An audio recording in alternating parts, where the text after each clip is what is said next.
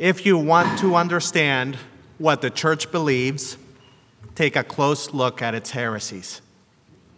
We make plenty of affirmative statements about what we believe, and yet many of these statements were worked out through a process of deliberation, a process that needed believers who made space for doubt, a process that needed doubters who poked and prodded at belief. Take, for instance, the Donatist controversy of the early 4th century. Donatism is the idea that a priest must be holy, absolutely without reproach, in order for the sacraments they celebrate to be effective. It takes its name from Donatus, a bishop that some Christians supported in North Africa against the duly elected bishop Cecilian. These people didn't take issue with Cecilian so much as with the person who consecrated Cecilian, Felix of Aptinga. Among these Christians who objected, Bishop Felix was considered a traitor, someone who had handed over church property during the persecution of Christians under the Roman Emperor Diocletian. It's important to understand the context here. Under Emperor Diocletian, churches were ransacked and burned. Clergy who did not comply with instructions to hand over property were imprisoned, tortured, and killed. The martyrs of North Africa were held in high esteem after the persecution was over. And since Bishop Felix had complied with orders to hand over church property to the state, many people saw him as a compromised person, a leader of weak character and questionable moral authority. Under their view, anyone whom Felix ordained into ministry must be similarly compromised, regardless of their qualifications. They contended that all the sacraments performed by a bad bishop did not count, be it ordination, be it baptism, be it Eucharist, be it last rites. Do you see the implications of this idea? Under their view, sacraments could not be effective when performed by a flawed person. And since Felix did not meet their standard of righteousness, they consecrated their own bishop instead, someone who fit their version of holiness and virtue. And thus began several centuries in North Africa of dueling altars in every town. Christian faith communities with the same creed, same worship, same basic structure, all basically the same except for their allegiance to different bishops. There is nothing new under the sun, my friends. The story in North Africa during the 4th century bears an uncanny resemblance to the story of the church in modern times. And the story of the church today also sounds a whole lot like the story of the early church in Corinth. For it has been reported to me by Chloe's people, Paul says. Paul is basically saying, Chloe's people tattled on you, that there are quarrels among you, my brothers and sisters. Each of you says, I belong to Paul, or I belong to Apollos, or I belong to Cephas, or I belong to Christ. Has Christ been divided? Was Paul crucified for you? Christ did not send me to baptize you under my name, but to proclaim the gospel, and not with eloquent wisdom, so that the cross of Christ might not be emptied of its power. We, the Christian people, are susceptible to division and liable to schism, prone to value personalities over substance, ideological purity over common ground, respect for difference and compromise. This is what Paul is concerned about in the first letter to the Corinthians, the factions that can form among us. He wants to quell the infighting already taking place among the faithful just a few decades after Jesus' ministry, death, and resurrection. From the very beginning, this has been our story. Now, whenever I talk about church history in confirmation classes, I try to make the point that there is no ideal age of the church that we can look back to. No golden age that serves as our North Star for how to get along with one another.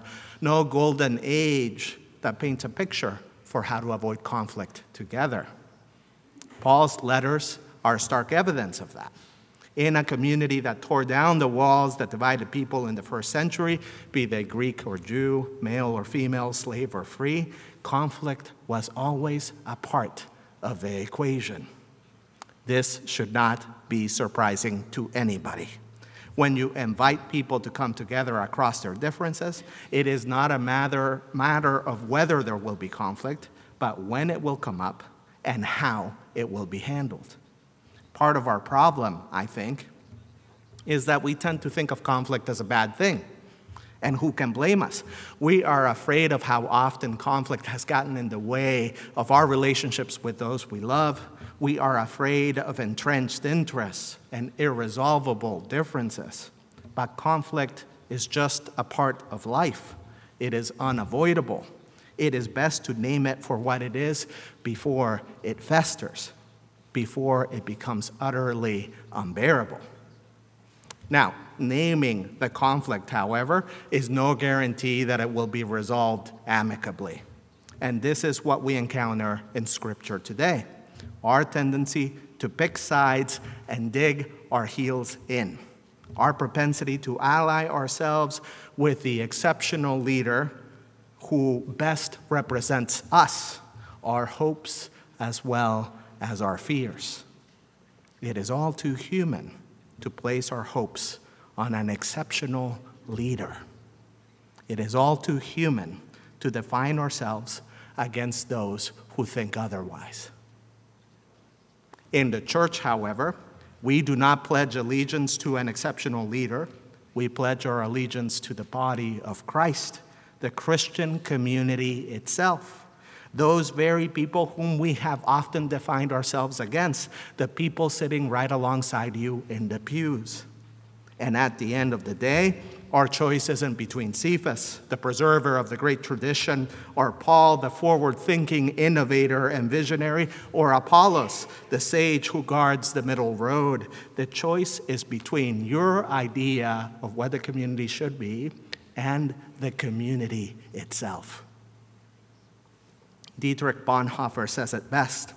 He who loves his dream of a community more than the Christian community itself becomes a destroyer of the latter, even though his personal intentions may be ever so honest and earnest and sacrificial. Let me say that again. She who loves her dream of a community more than the Christian community itself becomes a destroyer of the latter, even though her personal intentions may be ever so honest and earnest and sacrificial. The testing ground of our faith isn't out there, my friends. The testing ground of our faith is right here at home, in the ways we welcome and make space for one another in this space, and thereby learn what it truly means to be a people drawn from every tongue and tribe and people and nation. Now, allow me to return to the Donatist controversy of the 4th century for a moment. The idea that a priest must be holy without reproach for the sacraments they celebrate to be effective. The problem with this idea, mind you, isn't that clergy shouldn't be held accountable for their actions. Far from it. That's still important. The problem is the idea that a clergy person must be perfect so that God's grace may work through them. God's mercy is not inhibited by the imperfect vessels who impart it. Otherwise, we would have to rule out Paul, the terrorist turned missionary, and Peter, Christ's betrayer 3 times over. The grace of God is made manifest in and through broken and imperfect people, which is another way of saying that it is made manifest through people like you and like me, warts and all. Thank God for that. Let us remember our allegiance not to exceptional leaders who look and talk the part, not to our idea of what church should be, but instead to the beautiful, broken body of Christ, imperfect though it may be. And let us bring a word of hope to a broken and divided world, a world desperately in need of that witness. Amen.